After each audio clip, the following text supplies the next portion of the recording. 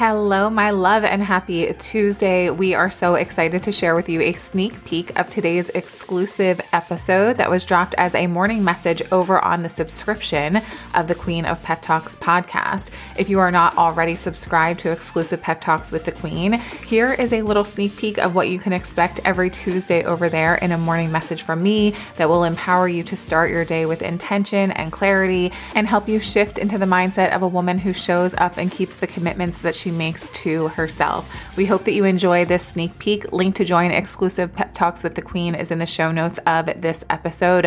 When you register, you will get immediate access to all bonus episodes that are over there awaiting you. Every other month, we do a Zoom call for hot seat coaching, and you have an opportunity to leave questions for me to answer for you every other Friday inside of the subscription. Enjoy today's sneak peek, and we'll talk to you on the next episode of the Queen of Pep Talks podcast. See ya. And this is what I really want to talk to you about on today's morning message. I want to share with you, if you are on a journey to doing something new where you're doing things that are foreign and uncomfortable and feel really challenging and you're like, wow, I actually am not very good at this at all, I want to talk to you about the things that have really helped me get comfortable with sucking at something. Because if you're growing in your life, you should be experiencing things that you're not very good at, because the way that we grow is by doing things that we've never done. The way that we transform in our lives and become better at the things that we want to be good at requires us to start doing them. And so often we feel frustrated because we look at people who are so far along, we think, oh my gosh, they just must have always been good at this. We have to remember that every single person had a day one, and at some point, everybody was not very good at the things that they're really excellent at now and the things that they really excel in their lives. So I want to share with you the 5 things that I was reflecting on my drive home from the gym and how I am embracing this feeling of just like not really being good at something. So number 1 is I'm really shifting my mindset away from I don't suck.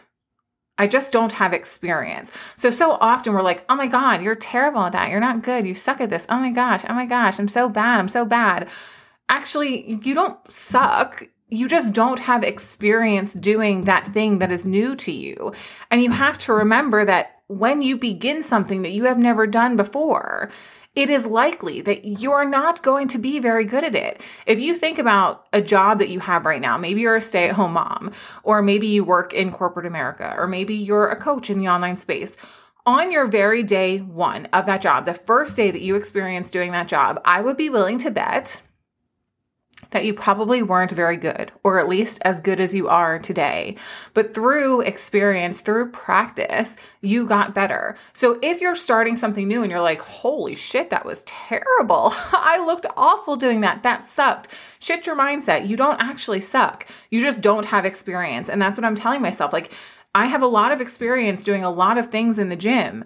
This is not something that I have experience doing, so I'm not going to expect myself to be great straight out of the gate, but I don't suck. I'm just inexperienced.